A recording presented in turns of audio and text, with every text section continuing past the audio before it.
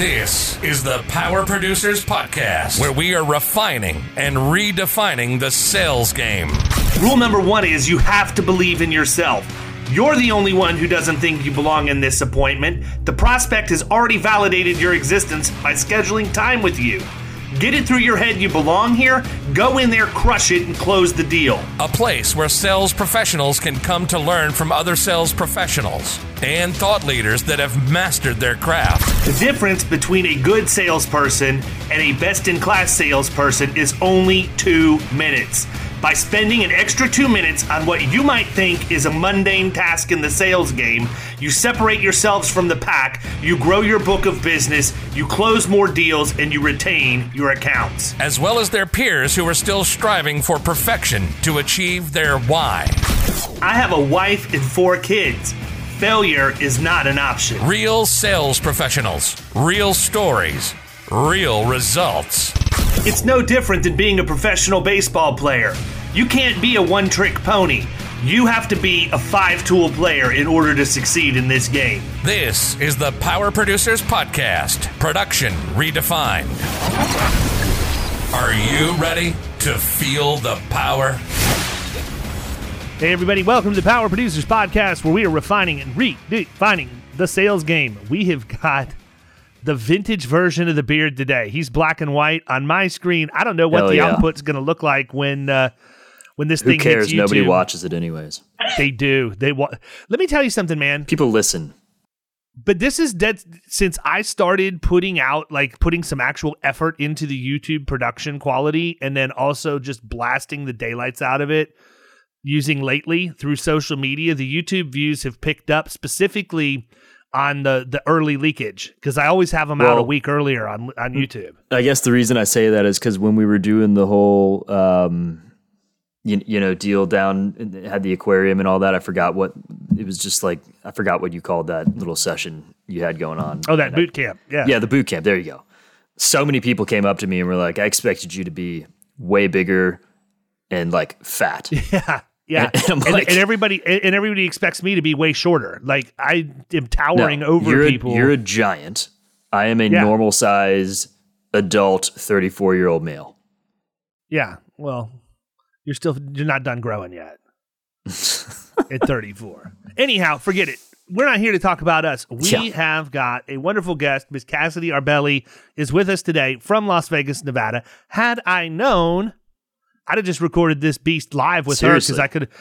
We just bought remote podcasting equipment so that we can record on site, and I am recording on site with Keystone this week. So, anyhow, Cassidy, tell them who you are, where you came from, what you've been up to. Yeah, so I'm Cassidy Arbelli. I have been an insurance agent for over a decade, which sounds so crazy to say. I started in captive with State Farm and made the freedom jump, or whatever we call it nowadays, about 4.5 years ago. And been able to replace the book we walked away from at the time within 2.5 years. And things have been good. I am now about 90% commercial, which is why we left State Farm. And loving the ride. I mean, there's always something new, something happening, all the things. So I'm really excited to just also join a lot of the women in the community, having a lot more representation of us, and just seeing this industry change and grow has been amazing. So, me. Well, we can hit that right between the eyes. Let's talk about that a little bit, because you're actually the first of quite a long chain of female guests that we have coming on to record with us.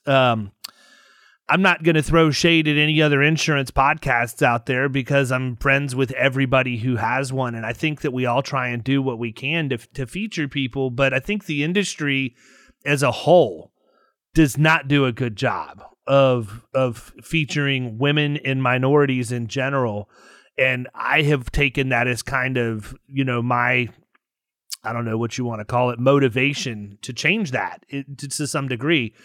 We're doing that this season in The Protege, right? So a lot of people don't know this. By the time this comes out, episode 1 of season 2 will have launched. It launches a week from tomorrow. But I really, really focused on it. And, I think that the thing that bothers me, I don't know, I'm interested. What's your perception? I mean, you're a female in the industry. I am the exact stereotype that is made things the way they are. I get that, right? But talk about it for a second. What have you faced that has made you feel as if you're not treated on the same level as what I would be, for example? Yeah. So, I think it ranges. I think it depends. I've always kind of been a guy's girl, always had a lot of guy friends.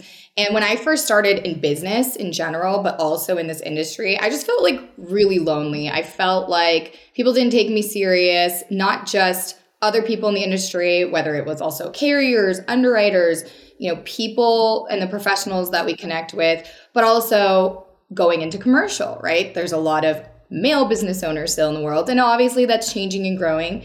But, having them take me seriously at a table or in a conference room and meeting with them and feeling like I was up against a lot of males who were possibly prospecting them and presenting proposals for different things. And so just feeling like I always had to prove myself or act like the guys in order to kind of get the business or to feel comfortable and confident in the place I was in at the time, wherever that was. And also just feeling like, there's definitely times, and even my clients, friends, and whoever's kind of in my tribe as far as women go, will say that women can be catty or all the different things. And that's true. Men cannot be, I don't know if we can curse, but I would say many words, they can be difficult as well, and kind of that dog eat dog type of environment. But it's not true. There are groups of women who are 100% empowering each other and helping each other rise. And I think that I've also seen not enough representation on stages at conferences, at summits or events. There's not a lot of women feeling confident enough to use their voice and stick the flag in the sand and challenge men sometimes if we have to, or just say, hey, I'm here, come join me, let's do this together. And so that's been my motivation, is just, I want to see more people at the top of this industry who look like me, a woman. And that's kind of like my mission in the podcast I started, in a bunch of other things that I'm doing. And I've been able to build an amazing community of women who absolutely respect each other, absolutely show up to share, and lift each other up and empower. And there's no cattiness, there's no, none of those things. And it's given so much feedback and impact that, it's helped people, it's changed their lives. They have the safe space to show up to.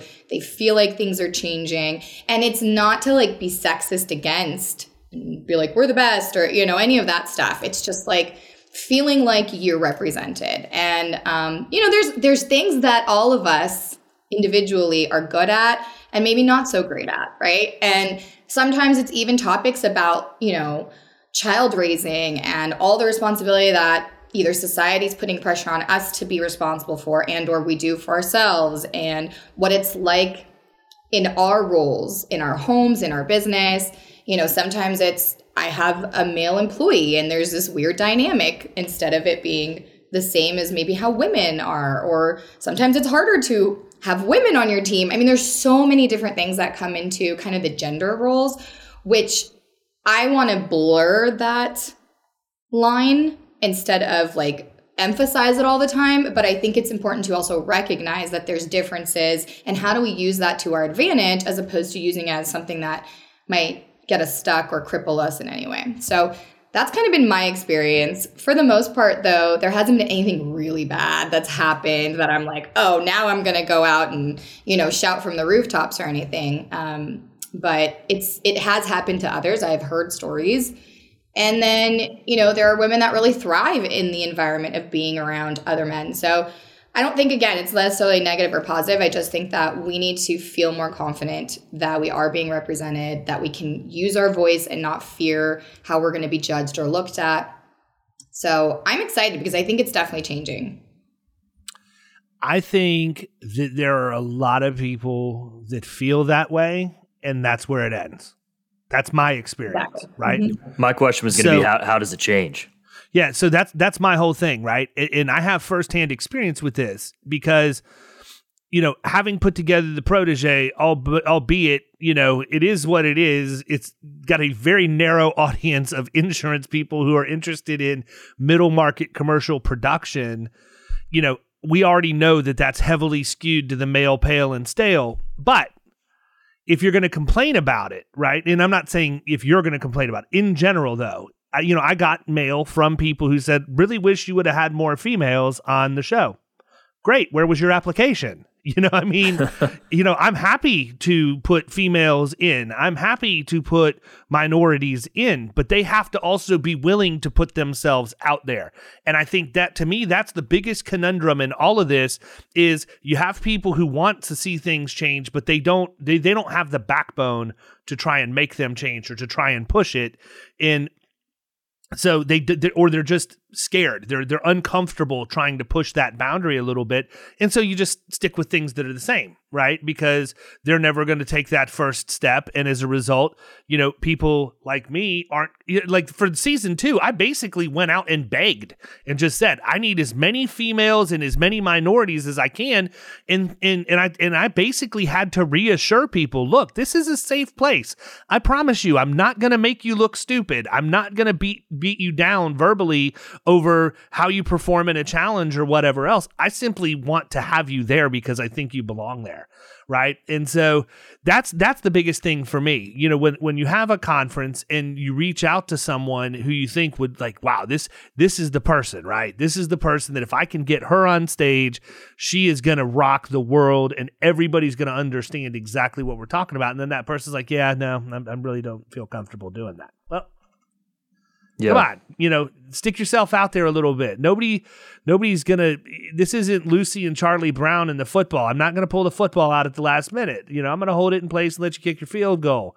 But I just think that's one of the biggest things that I've seen is that, a lot of people, and this is probably accurate for a lot of walks of life. So we can scrub this and make this a generic comment. A lot of the people who complain never want to take the first step to make anything better. They just want to hear themselves complain. True. Now, all that to be said, before I start getting a bunch of hate mail, ladies, I'm not saying that that's what's happening in this situation. No. Very clear about that. But there is a subset of people out there that's how they deal with it. They grumble. And, I'm just telling you from a man's perspective, if the perception is that women are catty and the very first interaction you have with somebody is a woman who's being catty about the fact that women aren't being represented equally in the insurance industry, you're validating the confirmation bias that you're assuming exists, right? If you think that I think you're catty and you come at, if you think that we think you're catty, and you come at me catty, you pretty much proved what you thought I thought, right? So even that's not where my head is. Listen, there's always, a way to play the politics and to get your foot in the door and to start something to begin change in anything that has ever happened in history, right? But I also think that there's people who are natural born leaders. There's people that are going to be more comfortable being in uncomfortable situations. And I have collaborated in this last year with so many people in this industry, and I have not had any bad experiences. And I just show up just like a person, and I reach out and I ask to talk to them, to hang out, to create a relationship, to see how we can help each other, to whatever that looks like. And I've had nothing but good experiences, making amazing friends.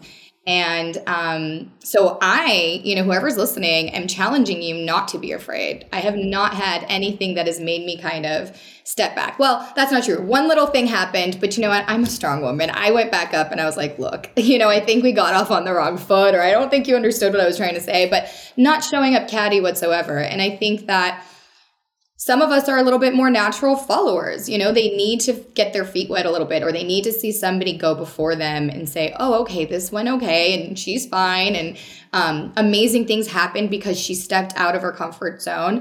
It's not comfortable for me all the time. It's not like I'm, always comfortable or confident in what I'm doing, but I show up and pretend that I am until I get there if I have to.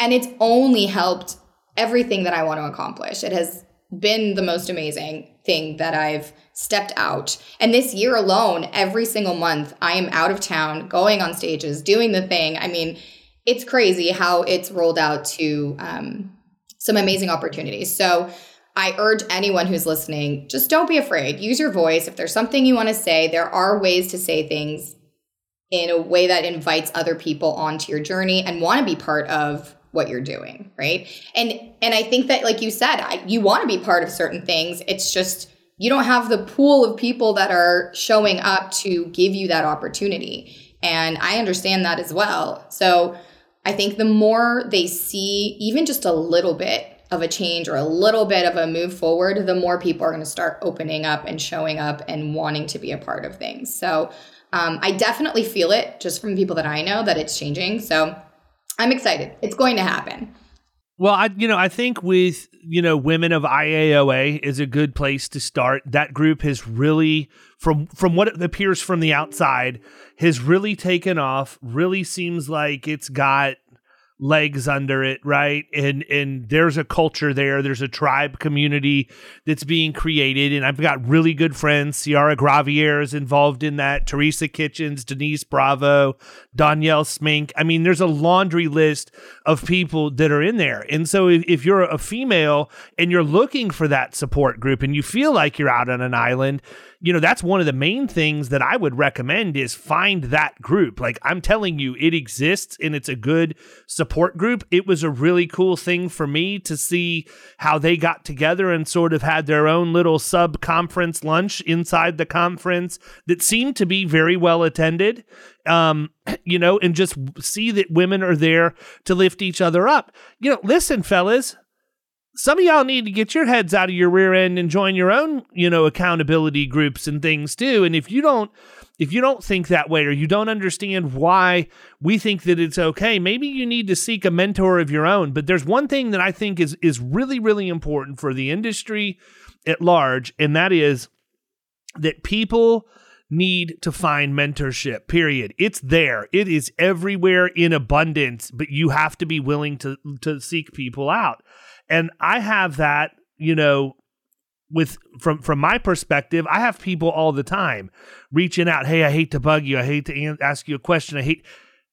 I will always take time. If somebody is willing to put themselves out there and ask because they truly don't know something. Now, if you're looking for a standing meeting for an hour and a half every Wednesday over the course of a year so that I can do one-on-one coaching, that's a different story. But just, find those people. And inside those Facebook groups, those mechanisms exist. Now, I'm not sure if they have it set up this way in the Women of IAOA, but inside of IAOA proper, there is a mentorship program where you can actually go in and fill out a form and request a mentor. And I've had a half a dozen people that I have worked with over the course of the 2 or 3 years that I've been in that community. So I would highly recommend it. If you're a younger female or somebody who's new to the industry or whatever else, reach out to some of these people. I know them all personally. I can't imagine that any of them would say, no, I'm not interested in helping you, or no, I don't know anybody that can answer that question or do this or do that for you. I just don't think that exists. Yeah. Not amongst the females.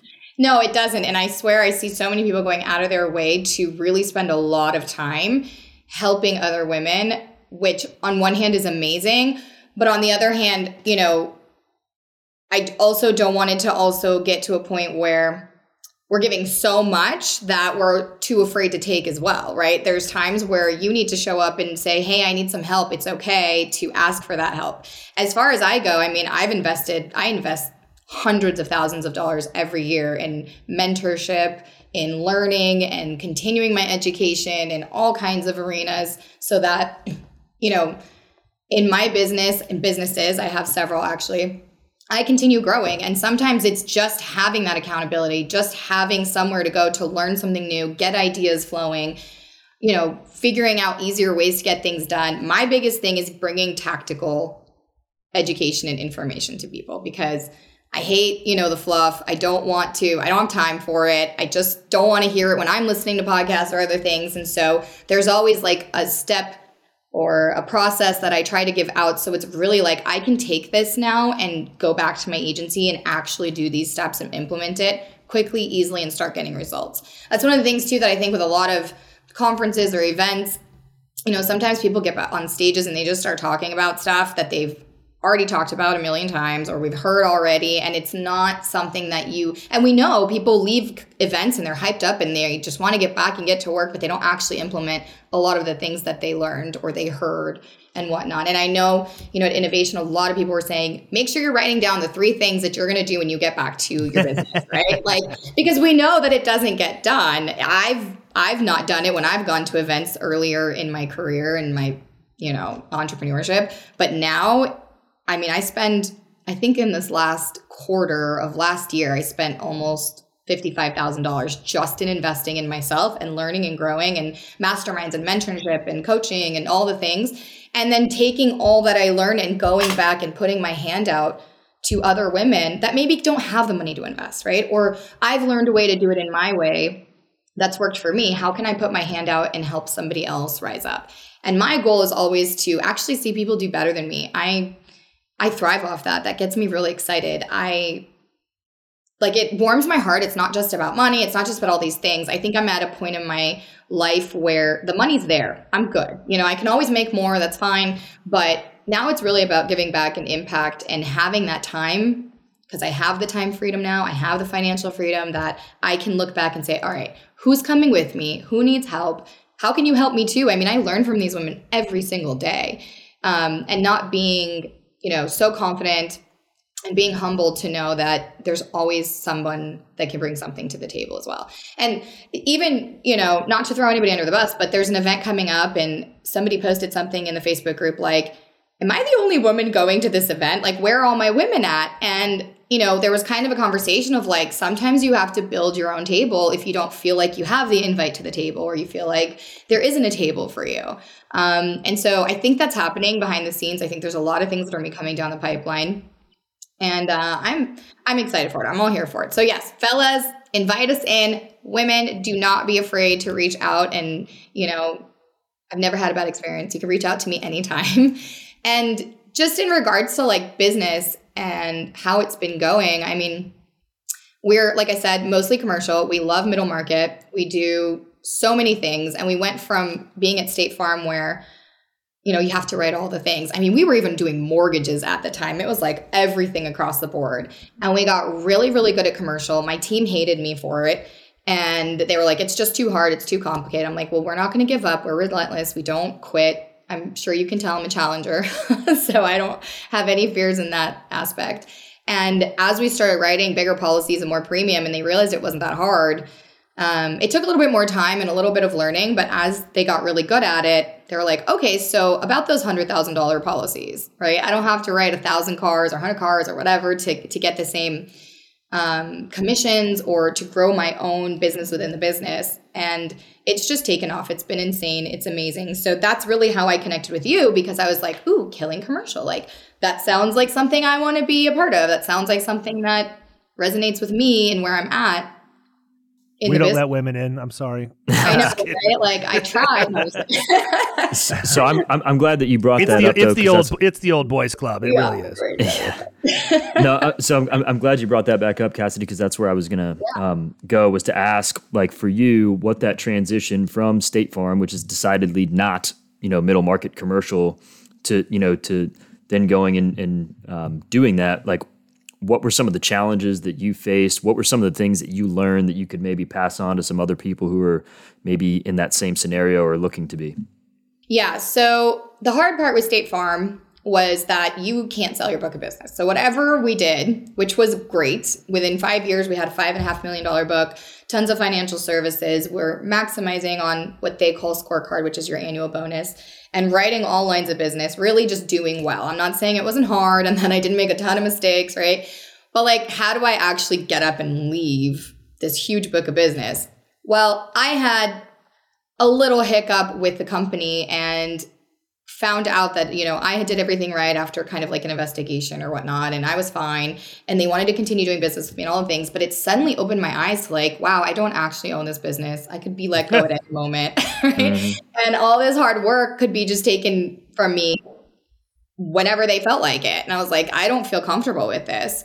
And at the same time, because we were starting to dabble in commercial, we were top in our territory, which is like the West Coast territory, out of 5 states for 2 years running. And I was the only woman up there, right? And a lot of people would be like, what are you doing? How's this working? We want to know more.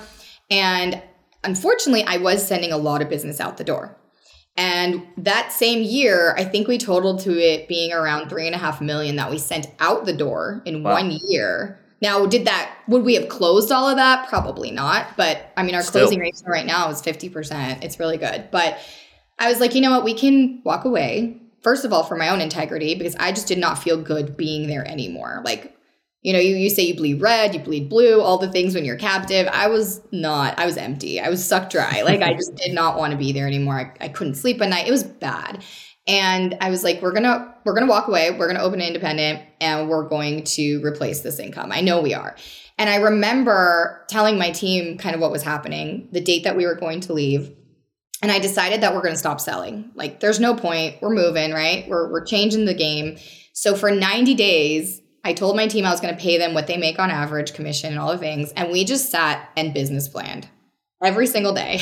We read books together. We took the big Post-its and put them on the walls. We even wrote, what are we not doing anymore? Like, all the things that we grew as bad habits that we've wanted to change for a long time. This is the time. Now we get to press restart. And I told them, I'm like, you're each going to be writing $75,000 a month in premium. And they looked at me like I was crazy because we were doing, we had a larger team at the time. I don't have as big of a team anymore, but they were doing anywhere from 30 to 65. And so when I said every single one of you are going to do 75, they thought I was crazy. But we created a plan. And when we went in day 1 and 2 independent, some of the struggles were, now we have to quote through 1 million different softwares and carriers. Now we have one underwriter for each carrier that if they don't like us, they're not going to push our quotes through. It's just not going to happen. Like, you have to be the politician when it comes to these underwriters. Understanding the appetites for each one and where do they go and how does this work and what the application process is. And that sometimes these quotes take weeks, right, to get back. Depending on, we do a lot of supplemental too. So we have to prepare the client and having that conversation where at State Farm, it was like, click a couple buttons and we have a price for you. Mm-hmm. So that was probably the biggest struggle. But in our first month, we wrote $300,000 with 2 team members. 2 team members ended up moving over with me. And suddenly the bar got set really high. And they were like, holy crap, this is now the new normal. How do we continue this? And it went down just a little bit after that as we were adjusting in the learning curve. Sure. But at this point now, we're at $200 to $500 a month regularly. And I've got 2 salespeople, 1 CSR. I do need to hire another CSR now that we're at a lot of $1 million. I mean, she's been handling this book by herself as far as service goes. So she's finally overwhelmed. I mean, she's been overwhelmed, but I'm like, let's check what you're doing. Let's maximize this productivity and really try to get 120% out of each person. Because I'm a business owner, right? I want to make sure that my payroll is low and that I can get as much as I can from each one. But it's time for us to kind of expand that. So I definitely think moving into this next year, there's going to be some book acquisitions. There's going to be some more emphasis in some different marketing things because we've been coasting and we've done really, really well. But I'm excited to see it grow now to the next level. I've been really comfortable and so is my team. And so now I feel like the fire needs to get some fuel on it again and just kind of refresh. But that's been us. So when, I see Killing Commercial, I see other people doing amazing things in commercial, and I've said it for so long. Like, why are you working harder for less money? I don't know. And the profitability and just all the things just are so much better. So I preach a little bit, but I also know that building personal lines are all the things, and specializing some other things are obviously people are making great money and doing really well. It's just my passion and what I love. So, yeah. So talk a little bit about your podcast. Yeah. So Unburden Your Business kind of started because, like I said, when I first started in business, I started it because I wanted time and financial freedom. Like that was it. What's it called? Sorry. Unburden Your Business. Unburden Your Business. Okay. Yep. Got it. And what happened was I started this business to free me up from all the things at a 9-to-5 corporate job, right? All of that. And unfortunately, it ended up being a burden in my life instead of giving me all the things that I wanted. And so I think that happens to a lot of people where they have the American dream. They want to do all the things entrepreneurial and they don't realize how much goes into it. They don't really know what they're doing. They don't understand business. They might be great at sales. I think a lot of people in our industry too, they're great at sales, let's say, or they might be good at relationships, but they're not good in business. So the idea of the podcast is really short episodes to give you, again, tactical step-by-step things that you can do today to get some results in your business and to really get it from a burden into a blessing, which is why you started it. So that's what I do. I show up weekly and give some trainings and different things. We have guests all the time. Right now it's female only, not listener wise. I have a lot of male listeners actually, but like the women that we bring on to kind of discuss their business and their journey and maybe just different things they're professionals in to help everyone. But I think that's changing this year as more men feel comfortable also talking to me. So it's like we also have to shift a little bit on our end. So yeah. I can tell you men feel uncomfortable in rooms full of women. I am walking, talking proof of that because my daughter asked me if I would go to the nail salon with her and my wife yesterday to get a pedicure. Is that what that foul picture was from? Listen, hey, they got those crusty dogs up there on Facebook for everybody to see. Nobody wants to see that shit, Dave. When he wants a pedicure too. Like I have to go too, even though I don't need one. And I've been going to the same place for 10 years. Like before my 9-year-old daughter was born, they know everything about our family. I don't know why he's uncomfortable, but like, I think it's the process. I don't know that it's a room full of women. I mean, I've been one time with my wife and it was like, I'm not doing that. It might actually be weirder if it was a room of dudes, honestly. It might be even more awkward. Well, but I mean, that may be it doesn't true. help. So my wife is I don't know if she was with me when you and I talked at the bar, but she was at Innovation. And she's a very vocal New Jersey wife, right? So yeah, like her, yeah. She's a very vocal. That was a very nice way of putting it. Yeah, so when we go in, like she's just not as smooth as I am in some situations, right? In how she addresses people. So I'm sitting there and I hear, "Hey, make sure you use the scraper on his heels. They're terrible." Oh, God. Like, why does a room full of people need to know that? A, and B, my heels are not terrible. You act like I'm like the freaking Hobbit just walking in, out of Lord of the Rings and dropping my feet in the pedicure, in the bath. pedicure.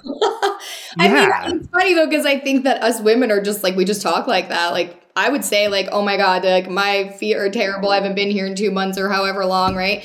So maybe for us, it just feels normal. But yeah, it could be totally embarrassing. I get it. 100%. So now I just book an appointment too for me and we figure out the synchronicity of going together and he's fine with it. But I can see how it's intimidating. Just like for you, it's intimidating to be in a full room of women. Think about what it's like for us as well, So yeah, exactly. The flip side. And the more, it's funny because I'll go into a room full of men and instead of like going back or closing up, I immediately just start talking. I am like, all right, I just got to break the ice. I just got to go. I'm going to go shake hands. I'm going to go say hi. I'm like, what's your name? Like, let's just do this because I'm so uncomfortable that nothing's going to make it better until I can get into a conversation where someone's friendly and I can kind of calm down and I'm like, okay, this is working and I feel better that at least I know someone right in the room.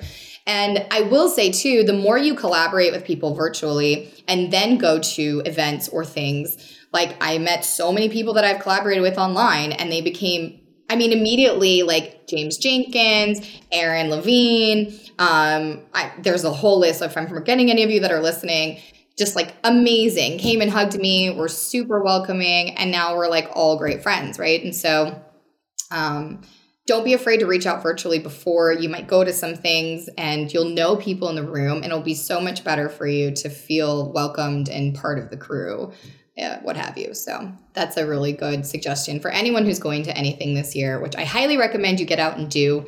It's going to change the course of your agency, your business, the way you feel part of something.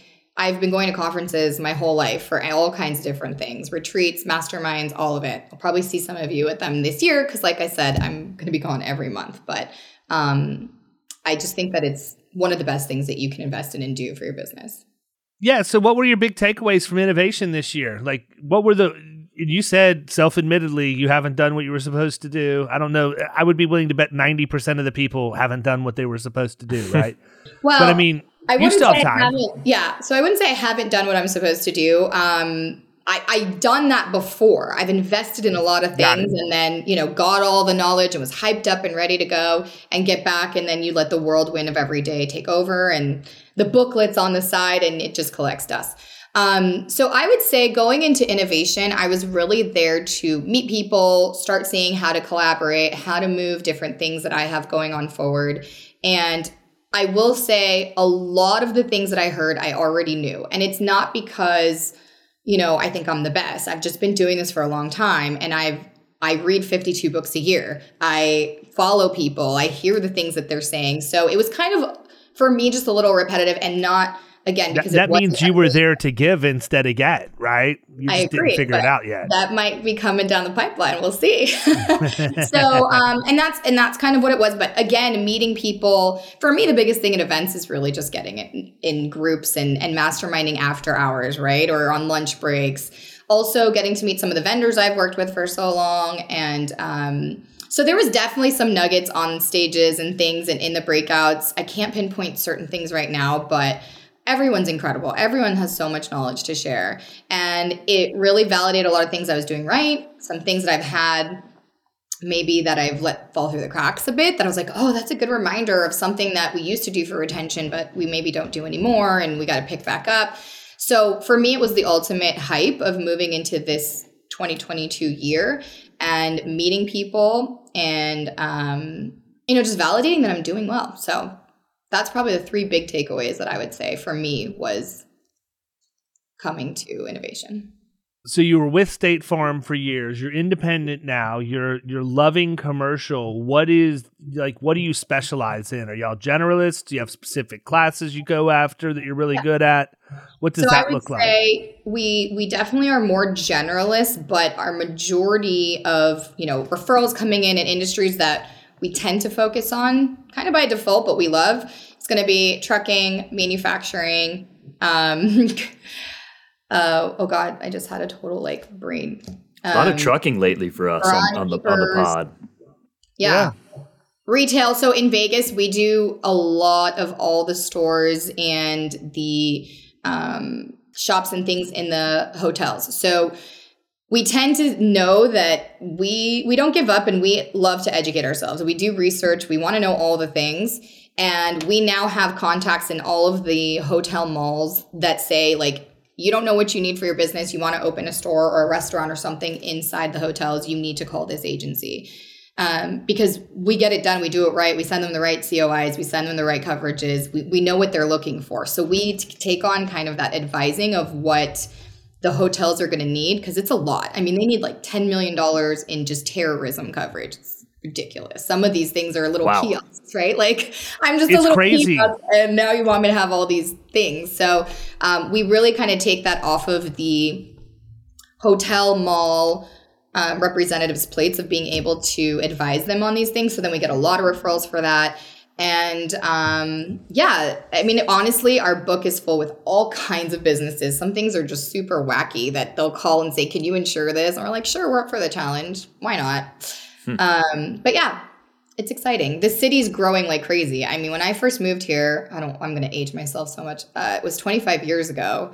There was 900,000. Were you 3? Yeah, no, I wish. There was 900,000 people here, and I know it's 25 years. It sounds crazy, but there's already 3.5 almost here in Vegas. So lots of people are moving here. It's booming. There's a lot of industrial things happening in the city. Amazon's here. They're doing, I forget what it's called, but Elon Musk has his spaceship, Hypertrain, Hyperloop, something it's called. I forget. Where it's factory. No, it's this underground train that goes 100 miles a second. I don't know. And it's being built from here to Los Angeles, I think, or somewhere in California. Yeah. I've never even heard of this. Oh, yeah. Elon Musk has an underground train? I'm telling you. And it actually... Elon Musk will go by land, air, or sea. Yeah. It doesn't matter. He's getting there that show you the prototype of what this thing looks like. It's this. It looks like this little bullet that people sit in, and it just shoots underground. It's crazy. So there's all kinds of That sounds terrifying. Yeah, could you imagine getting stuck underground? No, halfway between Vegas and LA. I also hate that his last name is Musk. It's so weird.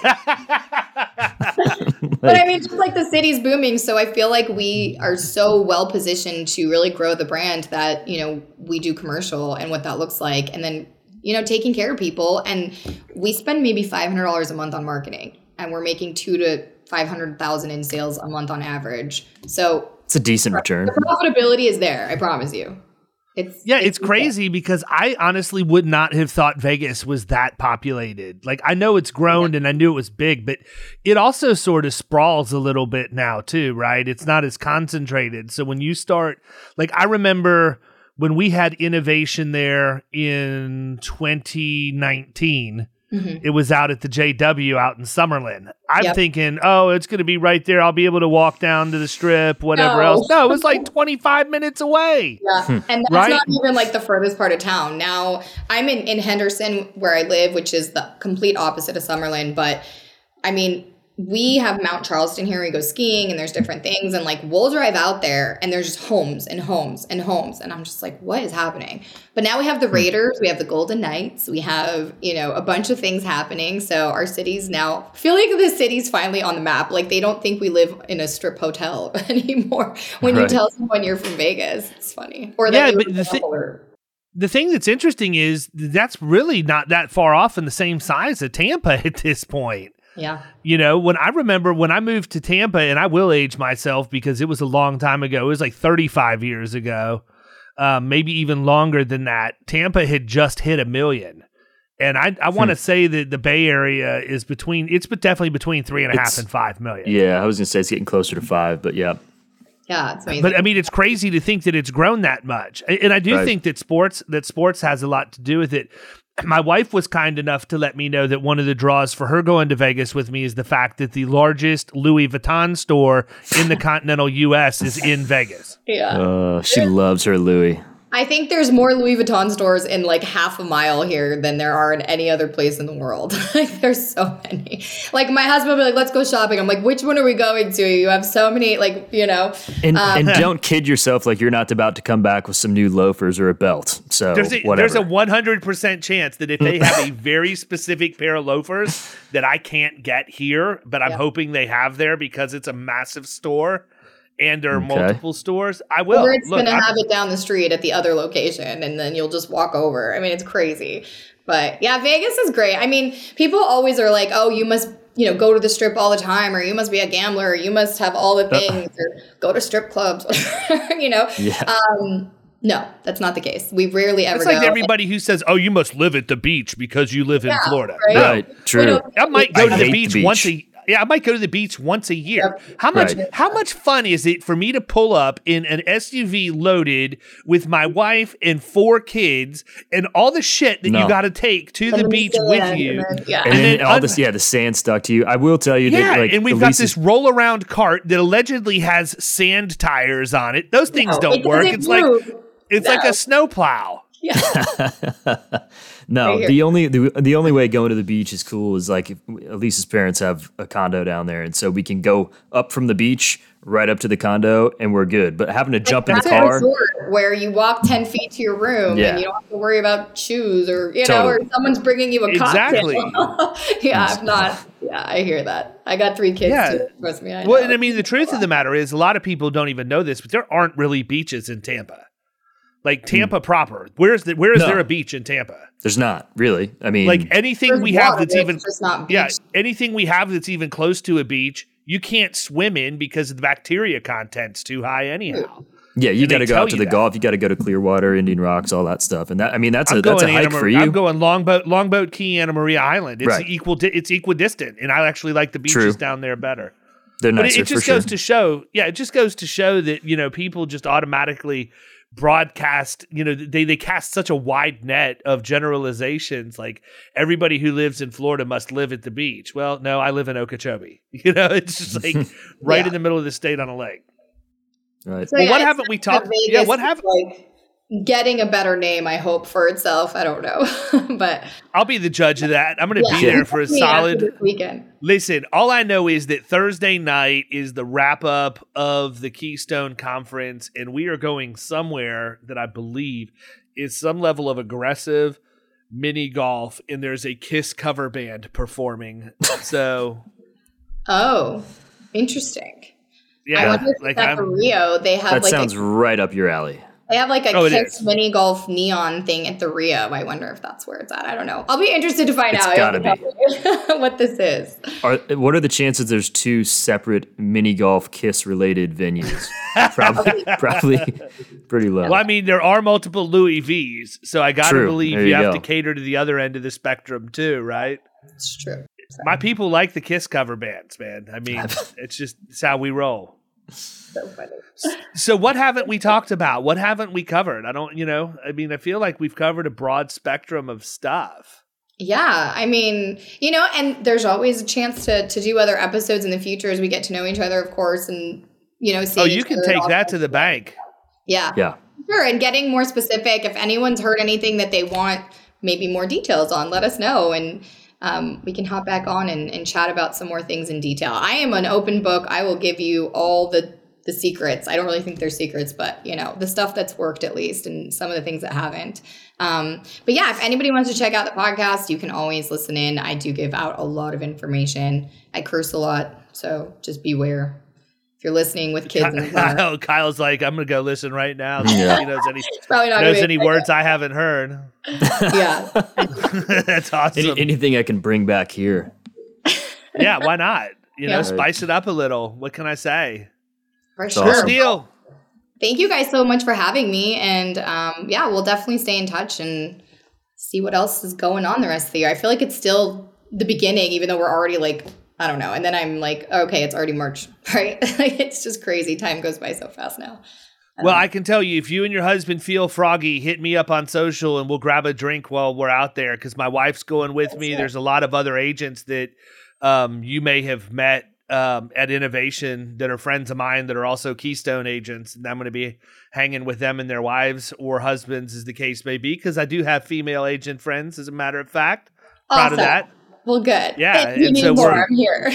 Yeah. They're all in the wolf pack. You know what I'm saying? So as long as I don't have Ken Young jumping out of the trunk of a car buck naked, doing a monkey grip on my back, we're going to be good.